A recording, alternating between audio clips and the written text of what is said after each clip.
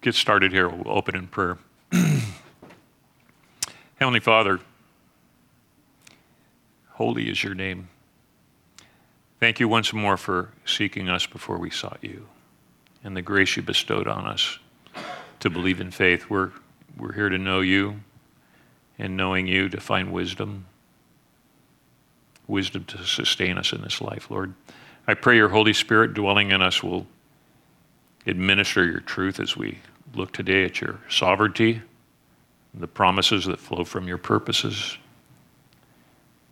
And always, Lord, take us to the cross. In praise, in worship, we study Paul's prayers here for your truth and call on your name, the name of the Lord, for direction. I just pray this in Jesus' name. Amen. So today we're going to look at the sovereignty of God. Do we really believe God's sovereign? Or do we have problems with that? Is it a pro forma belief we have without really thinking about it? You know, I've often wondered about the relationship between God's sovereignty and faith. And maybe I spend too much time contemplating both. I've often thought, though, that, you know, not to question either one is kind of to put your head in the sand and say, I believe, and just stop there. And it brings a kind of a certain type of fatalism to our prayers, I think. Let me ask you this, kind of a small group here today. Has there been any change in your prayer since we started this class? I mean, it's a rhetorical question, but I was wondering about that this week. You know, I mentioned in the first class that I was disappointed that God didn't restore John to health. And I'm sure many of you felt the same way, had the same reaction. I know some among us have considered leaving this church. I think his passing has challenged us on a lot of different levels. You know, back in December, we had that service for him. And there were a lot of people attending that don't go to Pacific Hope. And they probably don't have any idea of the challenges that are before us then and continuing to the present. However, I'm comforted by another person in the Bible who prayed, and his prayer wasn't answered the way that he hoped it would be. You know, when Jesus prayed in Gethsemane for the cup of God's wrath to pass, if there was any other way, we read Mark 14, 32 to 36. I think we have this up here, yeah. And they went to a place called Gethsemane, and he said to his disciples, sit here while I pray. And he took with him Peter, James, and John, and he began to be greatly distressed and troubled. And he said to them, my soul is very sorrowful, even to death. Remain here and watch. And going a little further, he fell on the ground and prayed that if it were possible, the hour might pass from him. And he said, Abba, Father, all things are possible for you. Remove this cup from me, yet not what I will, but what you will. So who am I to question God? If his own son, sorrowful unto death, submits and obeys, what discouragement can I have when that's exactly what saved us? You know, I didn't read any indication in the Gospels of Matthew, Mark, or Luke that God spoke back to Jesus' prayer and said no, or said anything. All I note was silence, mystery. You know, the prayers of God's people, they're a crucial means by which we choose to execute his sovereign purposes. And when God's sovereign purposes are accomplished, though I find myself praising him for what he has accomplished, even though it may not have been according to my initial prayer, our prayers and the answer to our prayers fall within the sweep of the sovereignty of the one who wears a human face that's shadowed by scars from thorns. All of God's sovereignty is mediated through the one who is crucified on our behalf. We all know that. The mystery of prayer, though, remains, and hopefully it dissolves into worship and gratitude. It becomes far easier, I think, to accept the mysteries of divine sovereignty when I reckon that God's love is as great as his divine sovereignty. Today we're going to look at a prayer that uniquely captures this tension between God's sovereignty and our responsibility to act. You know, this video is longer than normal. It's about 17 minutes. And Carson does another excellent explanation on the prayer from Ephesians 1, 3 to 23. If you have your Bibles, please turn there to reference this passage as we look at the video now.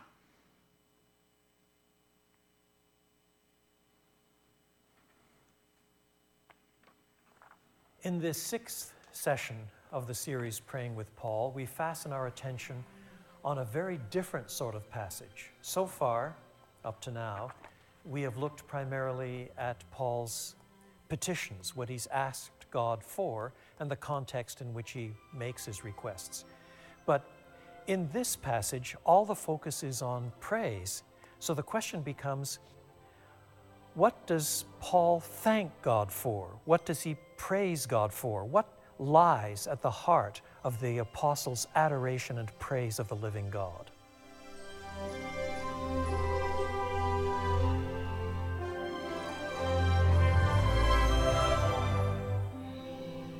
I want to approach this passage, Ephesians chapter 1, in a slightly different way. Let me begin with a tangential question. Does prayer change things? Many of us were reared in homes where we had a little plaque on our walls. Prayer changes things. And certainly there are lots and lots of instances in Scripture in which God answers specific prayers, and in that sense, surely you want to say prayer changes things. But on the other hand, some Christians have warned against a kind of view of prayer in which God, poor chap, wouldn't have thought the right answer up unless we told him what to do and asked him for a specific blessing. And so some people have said, including as renowned a Bible teacher as John Stott, prayer does not so much change things as change us. And the heart of our praying, in this view, is that we would be conformed to the will of God and the mind of God, not so much that we change God's mind, but that God changes our minds.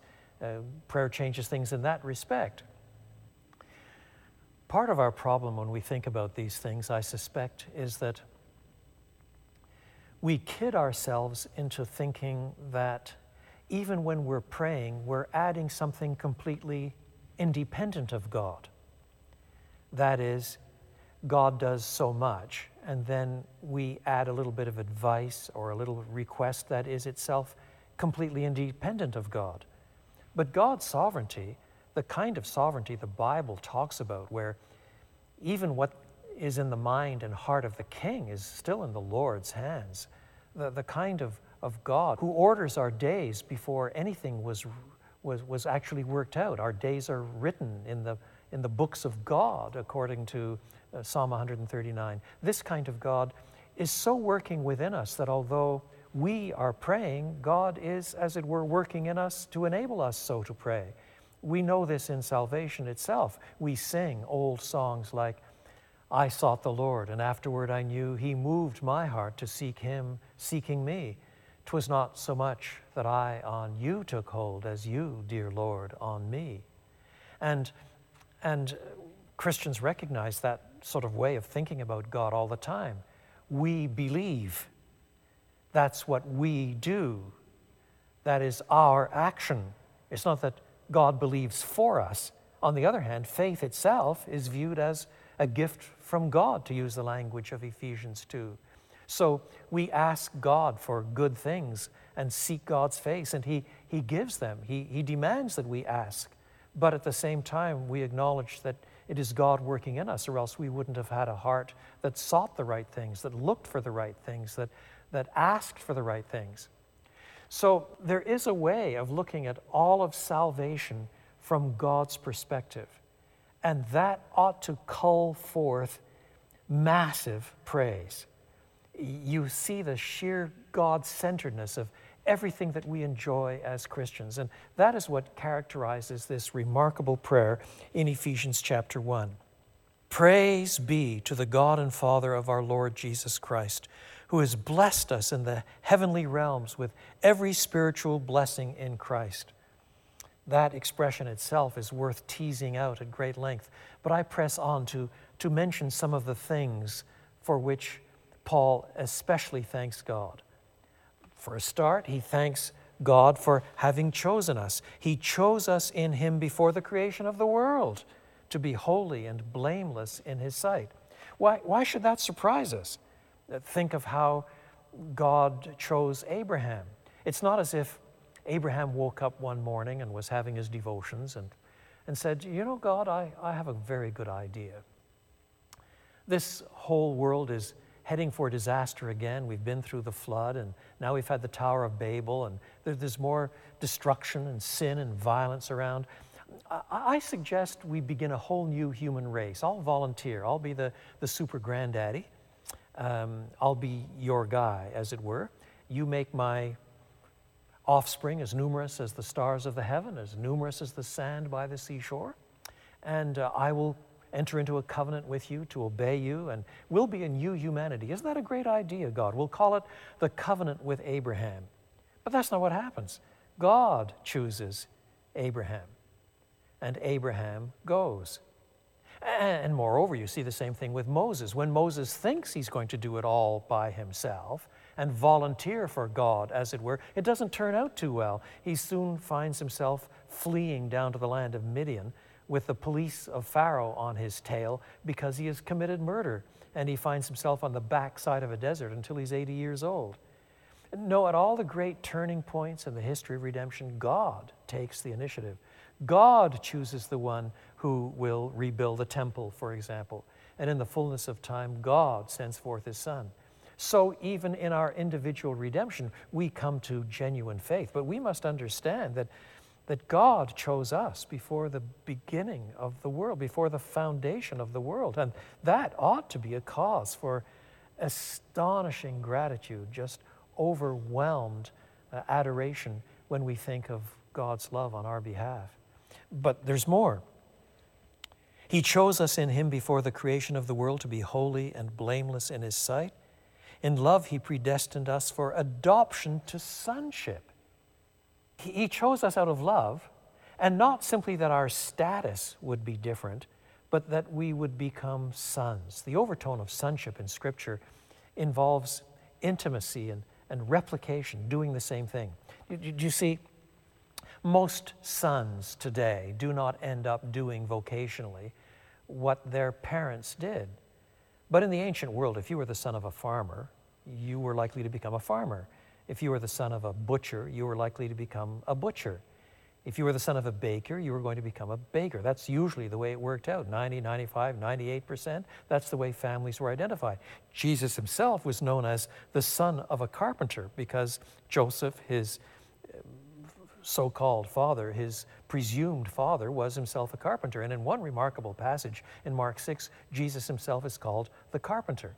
Or in the late Middle Ages, if your name was Stradivarius, you made violins. You learned the trade from your father. That identified you. You learned the trade from him. That was your rank in society. It was your place in society. It was what you did. You were known that way as being the son of the carpenter or the son of the violin maker or whatever. So what does it mean to be son of God? And you realize that that expression is freighted again and again and again with different characteristics of God. Blessed are the peacemakers, Jesus says, for they shall be called the sons of God. In other words, the assumption is that God is the supreme peacemaker. And insofar as we make peace, we're acting like God. We're showing ourselves, dare I say it, to belong to the God family. Not that we are God at any deep level of our being, but we're acting like him. Or in the same way that the real sons of Abraham are those who demonstrate Abraham's faith, who live like Abraham, not those who simply happen to have Abraham's genes. So, in the very last book of the Bible, in the final vision, the person who comes to glory, to the new heaven and the new earth, with resurrection existence, he will be God's son, the text says, children of the living God, acting like God in all ways that human beings can be like God. Obviously, there's some ways in which we can't be like God. God says to Christians, be perfect, for I am perfect. He says, be holy, for I am holy. He does not say, be omnipotent, for I am omnipotent. God has some attributes that cannot be shared with us. But insofar as God's attributes can be shared with us, if we are acting as His sons by this powerful, transforming gospel, then increasingly in all of those domains we are acting like God. He loves. We love because He first loved us. And we have received from Him not only God's eternal decree, as it were, but in love, God predestined us for adoption to sonship through Jesus Christ in accordance with His pleasure and will, to the praise of His glorious grace, which He has freely given us in the one He loves. Do you hear the intensity? This is not some decree of mere mathematical precision or the like.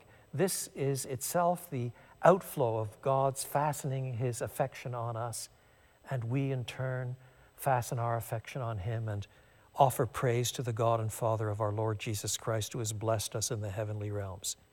And again, verse 7, in Christ, the one God loves, we have redemption through His blood, the forgiveness of sins, in accordance with the riches of God's grace that He lavished on us. Here we have the cross, the supreme gift, the heart of Paul's message, the heart of what the gospel is. Or again, with all wisdom and understanding, God made known to us the mystery of His will according to His good pleasure. Do you see, God could have, in theory, saved us without explaining His plans to us. He's God. He can do what He wants. He could have reached down and saved men and women from every tongue and tribe and people and nation and explained nothing, just done it because He chose to do it. But instead, what God has done is He's explained His own plan through what we call the Old Testament, all of these patterns and trajectories that look forward, temple and priest, sacrifice for sin, all of these promises of God, of a king who is coming, a high priest who is coming, a new covenant that's coming, that's grounded in the blood of the supreme sacrifice, the suffering servant who is simultaneously the King of Kings and the Lord of Lords. All these things He has laid out until in the fullness of time they explode into view in the coming of Christ. And all of these things after the event of the cross, after the event of the resurrection, after the event of the ascension, they're further explained to us in letters and apocalyptic description in the books of the New Testament, the New Covenant Scriptures. God has not only saved us, He has chosen to explain to us the hidden things of the past, the mystery of His will. That's what the text says. With all wisdom and understanding, He made known to us the mystery of His will according to His good pleasure, which He purposed in Christ. And so on until we come to the culmination. When you believed, you were marked in Him with a seal, the promised Holy Spirit, who is a deposit guaranteeing our inheritance until the redemption of those who are God's possession. We not only have the grace of God, the Father, and the glory of Christ, His redeeming Son, completing the description of the work of the Holy Trinity, we have the work of the Holy Spirit, who, amongst other things, comes and convicts us of sin and enables us to see and understand and believe. And then the Holy Spirit Himself is given to us almost as it were as the stamp of God on our lives. Today we tear off a check and sign it, and it's our signature that validates it. In the ancient world, what people often had was a kind of little seal, all embossed with a variety of figures and so on, and on an ink pad or the like, it could be pressed on a piece of papyrus paper, or it could be pressed into soft clay to make the promise, the document, legal, certified, truly belonging to the person whose seal this was. Well, there is a sense in which the Holy Spirit is given to us as God's seal. The Spirit is poured out upon a poor chap called Don Carson, as if God is saying, this one is mine. I've sealed him. And this seal then is At the same time, the kind of down payment of the promised inheritance that is still to come. Paul looks at all of this, the work of the triune God, Father, Son, Holy Spirit, all of these glorious dimensions of salvation, and he begins in this spectacular prayer of thanksgiving, "Praise be to the God and Father of our Lord Jesus Christ." Now, you may well ask what all of this has to do with the prayer that we find in Ephesians chapter 1, verses 15 and following. Instead of focusing on the prayer this time, which you will be doing in the Bible study itself, I'm really focusing on the first few words of the prayer. We read, "For this reason, ever since I heard about your faith in the Lord Jesus and your love for all God's people, I have not stopped giving thanks for you." And then he starts telling what he gives thanks for and what he prays for them for and so forth. But he introduces all of it with, "For this reason." That is, the reason why Paul gives thanks as he does and offers the petitions that he does is precisely because of what God has already done. For this reason, the reasons he's already articulated, for which he praises God, the reasons that are bound up with the salvation that is ours, effected by Father, Son, and Holy Spirit, for this reason, I pray these petitions. In other words, instead of thinking, God has done his bit, now I do my bit with praying. Or, God has done his bit, and he's not doing any more unless I pray. Rather, the whole thing becomes a seamless whole. Because God has done all of this, that's exactly why I pray along these lines. My prayers along these lines are exactly in line with God's determined purposes for his people as he saves them by grace in the mind of God, effected before the beginning of the world and worked out in space-time history in the death and resurrection of Christ, and powerfully at work in us by his Holy Spirit now. Because of all of these things, that's why I give thanks for you. That's why I ask for these kinds of signs of fruitfulness in your life that he then proceeds to unpack in the prayer before us in this study.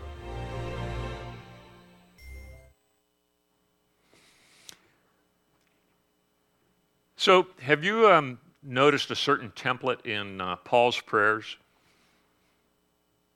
He has been outlining God's sovereignty, especially in redemption.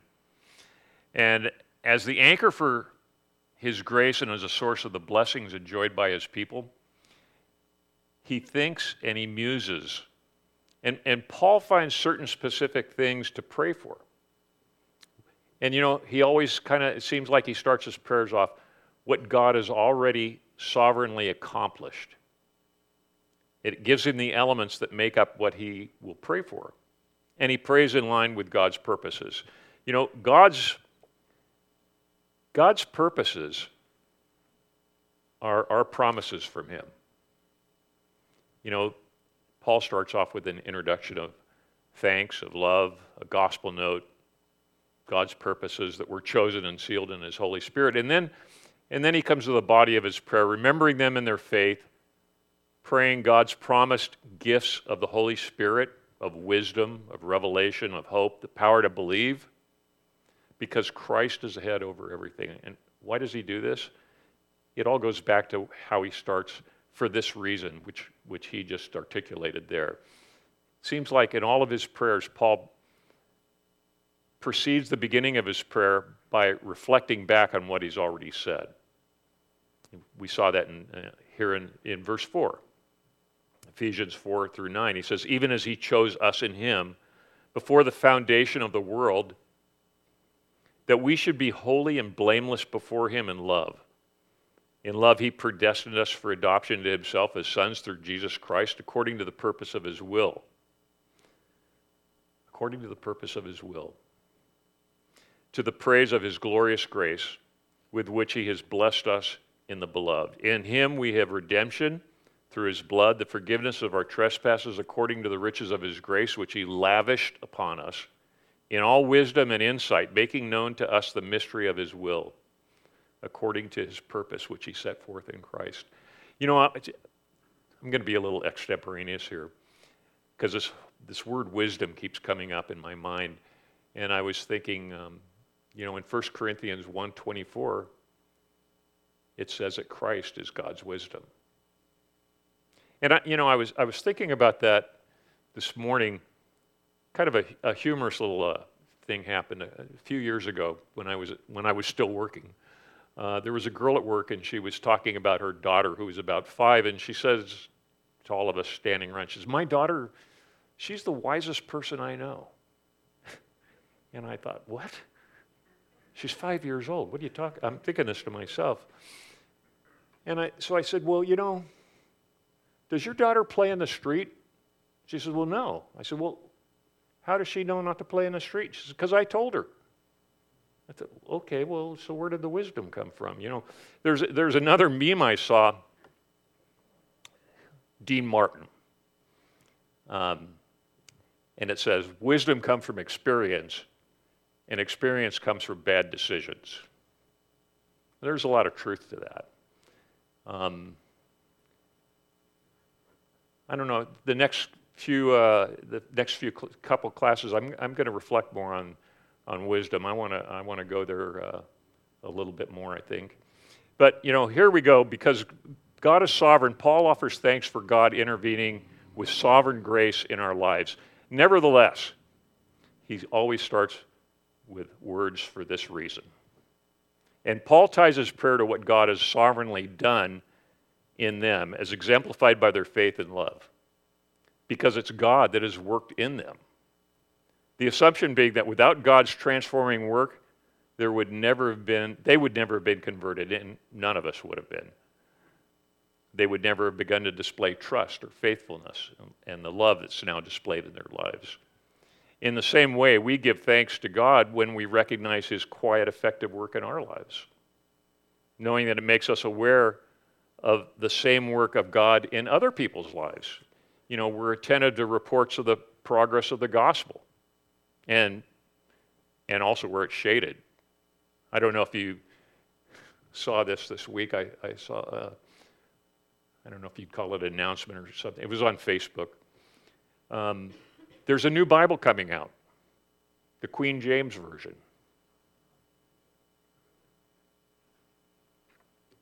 I'm aware of that. When was the last time you thanked God for all these things, though, that we've been talking about? He mentioned a hymn. It's an anonymous hymn. I think it sums all this up. It says, "I sought the Lord, and afterwards I knew. He moved my heart to seek him, seeking me. It was not I that found, O Savior true. No, I was found by thee." And because God's sovereign, Paul offers, intercession that God's sovereign, holy purposes and salvation of his people may be accomplished. Paul prays that Christians may grow in their knowledge of God because God's declared his intentions to expose his people to the glories of his grace. So it brings up two thoughts. Why wouldn't you want to grow in the knowledge of God? I don't understand people, and I know quite a few, who claim to be followers of Christ, yet they don't want to know him even more. It reminds me of another person I heard say once at work that I'm a Christian, but I'm not a practicing Christian. What does that mean? You're not a practice. How can you be a Christian and not be a practicing Christian?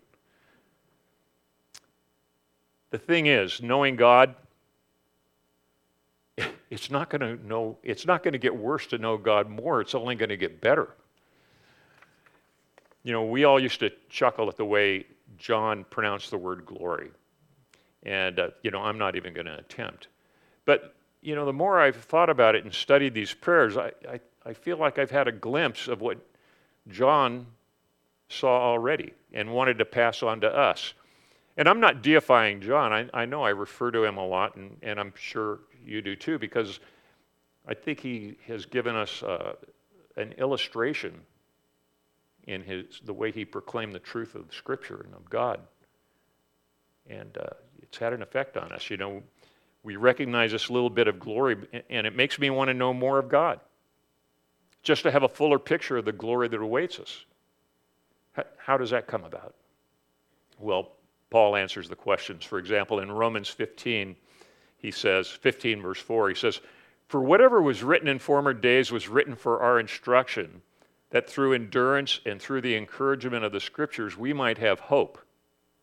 What is written is for our instruction to teach us the endurance taught in Scripture. And then in verse 5, he goes on, he says, may the God of endurance and encouragement grant you to live in such harmony with one another, in accord with Christ Jesus, that together you may, with one voice, glorify the God and Father of our Lord Jesus Christ. Therefore, welcome one another as Christ welcomed you for the glory of God. All God's blessings are mediated through the Son and secured through the Son. He's the answer to Job's comment or prayer. He says, in Job 9, how can a man be right before God? And then and later on in the chapter, he says, if only there was someone to mediate between God and I. And what does God do? He answers that prayer. He answers that prayer in Christ. Now the use of Father of glory is often associated with his self-manifestation to us in Christ. Jesus talks about the glory he shared with the Father before the world began, and what he does on Calvary manifests God's glory and our ultimate destination. For Paul to pray to the Father of glory is to confess his awareness of God's proper domain, to declare his gratitude for God's self-disclosure, and to hold up the Father's domain as our ultimate hope. Here's the thing. I use this with the recruits down there at MCRD. God's not our homeboy. He's not our drinking buddy. He's not our bro. His name is to be hallowed. He's holy. We're nothing without the blessings won for us by the Son's work, and we're related to God through Christ. Note that there's a set of means to this desired end. Revelation, wisdom, all mediated by the Holy Spirit. Only the Holy Spirit's going to enable us to know him better. Therefore, we must pray for it. There's nothing more important. I think there's nothing more important than knowing God better. It's the Holy Spirit that gives us the insight needed to grasp certain crucial truths. In the men's Bible study, which I encourage you all to attend, we've been studying The Great Doctrines, is a book by Martin Lloyd-Jones, and the work of the Holy Spirit through the sermons of what we're seeing is the work of the Holy Spirit through the sermons of a man who's already passed away, but who in life exposited God to us. And ultimately, it's God alone who both reveals and enables us to grasp what he reveals. But we never grow in the knowledge of God unless we ask God for such things. Paul wants them to understand that their hope in life, in the new heaven and the new earth, is to be in the presence of God, the hope of their salvation. And to grasp this glorious inheritance and appreciate God, the value that God places on us. Not because we're good people, intrinsically worthy. We're only worthy because we've been identified with Christ. His righteousness reckoned to us. We all know that. But it's good to remember it all the time, too. I think about it a lot. I'll get there in a second. Paul wants us to know God's great power to us who believe. He's not satisfied with a Christianity that's orthodox but dead, that's rich in theory but powerless to transform lives. Because God's sovereign, Paul offers a review of God's most dramatic displays of power, and he wants us to experience God's power. If you were to describe God's power, how would you describe it? Would you say, creation, the cosmos, raising the dead, angels? When I was thinking about this, I thought of the tiniest creation. I once read, for those of you that don't know, my mom is from Australia, and I was going down to Australia for a couple months, and I wanted to learn more about Australia. This is back in the 80s. And so I was reading this book by an anthropologist called Down Among the Wild Men, and he makes a comment in there to one of his students about a spider that lives thousands of meters high in the Himalayas. And his comment was, because the student says, how could that be? And he says, you know what? Life exists where it can, not where it's convenient. And I think about that. You know what? God did that. Or how about the platypus? God did that too. Y'all familiar with what a platypus is? It's a duck-billed mammal with webbed feet down in Australia. So Paul doesn't look for any of those ideas about how we describe God's power. An omnipotent God doesn't have degrees of difficulty. Rather, I think Paul hunts for the most glorious, the most revealing of God's power and sovereignty. And he emphasizes three. He mentions the power exerted when Christ was raised from death. Here's the undoing of death and the destruction of sin. It inaugurates the new heaven and the new earth. Knowing that you don't want to know more of God, of Christ, knowing that, don't you want to know more of God in Christ and the power of resurrection? Then it brings him to the power displayed in the exalted Christ, seated at the right hand of God, interceding for us who believe with all dominion. There's levels of authority which we know very little. There's demonic power, there's angelic power, not only in this world but in the heavens. None of it, though, exceeds the authority and the dominion of Christ, as we read in Philippians chapter 2, 5-11. He says, have this in mind among yourselves, which is yours in Jesus Christ, who, though he was in the form of God, did not count equality with God a thing to be grasped, but emptied himself by taking the form of a servant, being born in the likeness of men. And being found in human form, he humbled himself by becoming obedient to the point of death, even death on a cross. Therefore, God has highly exalted him and bestowed on him the name that is above every name, so that at the name of Jesus every knee should bow, in heaven and on earth and under the earth, and every tongue confess that Jesus Christ is Lord, to the glory of God the Father.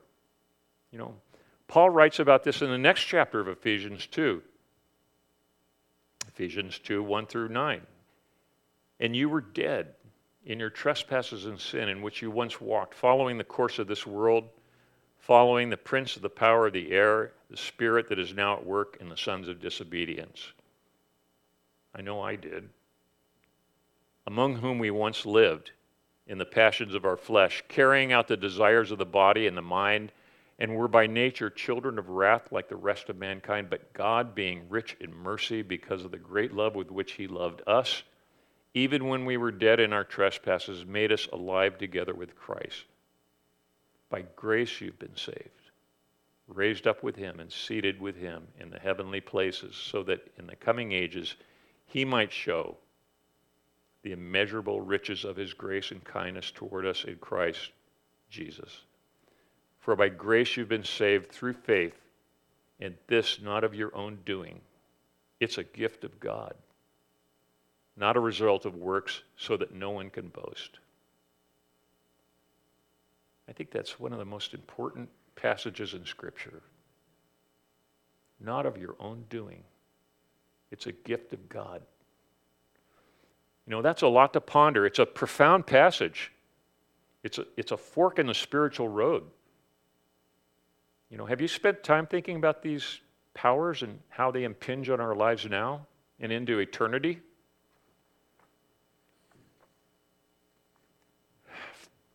Paul declares the power exercised by Christ over everything for the church, his bride. All God's sovereignty is mediated through Christ. Not a drop of rain can fall outside the orb of Jesus' sovereignty. You ever think about, it's supposed to rain this week, I think.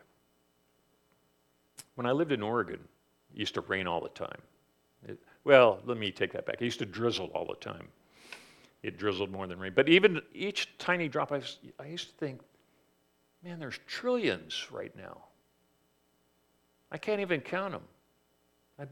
But I think God can. All of our health, our illnesses, our prayers, answer to prayer, they all fall within the sweep of the one who was crucified on Calvary. All the mysteries that remain for us, like the mysteries of prayer, dissolve into worship and gratitude. Our incentive to pray comes from that gratitude, at least it does for me, in line with what God has already purposed. Those purposes have become to us promises from God, accomplished as His will at Calvary, where divine love, as I've said before, divine love is as great as divine sovereignty. You know, thinking about His purposes or our promises, I started thinking about the Sermon on the Mount, because there's a good example of the promises. Looking at chapter 5, starting in verse 2. He opened his mouth and taught them, saying, "Blessed are the poor in spirit," promise, "for theirs is the kingdom of heaven. Blessed are those who mourn," promise, "for they shall be comforted. Blessed are the meek," promise, "for they shall inherit the earth. Blessed are those who hunger and thirst for righteousness," promise, "for they shall be satisfied. Blessed are the merciful," promise, "for they shall receive mercy. Blessed are the pure in heart," promise, "for they shall see God. Blessed are the peacemakers," promise, "for they shall be called the sons of God. Blessed are those who are persecuted for righteousness' sake," promise, "for theirs is the kingdom of heaven." All those devolve from God's purposes, promises.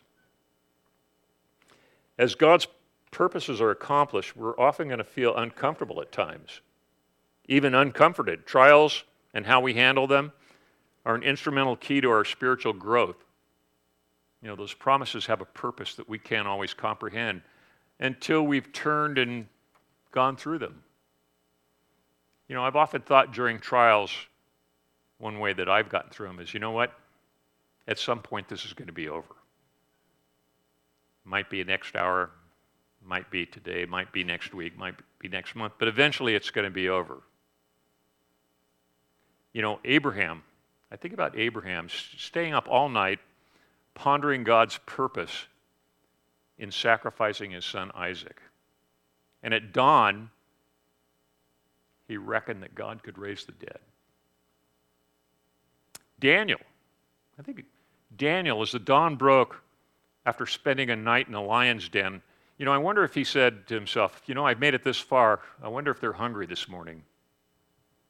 And I suspect that, you know, even John illustrated for us the same sort of reckoning before he was intubated and induced into a coma. He said, "The Lord will sustain." And, you know, I'm going to remember that the rest of my life. Paul praised God's purposes, and these purposes become his promises to us.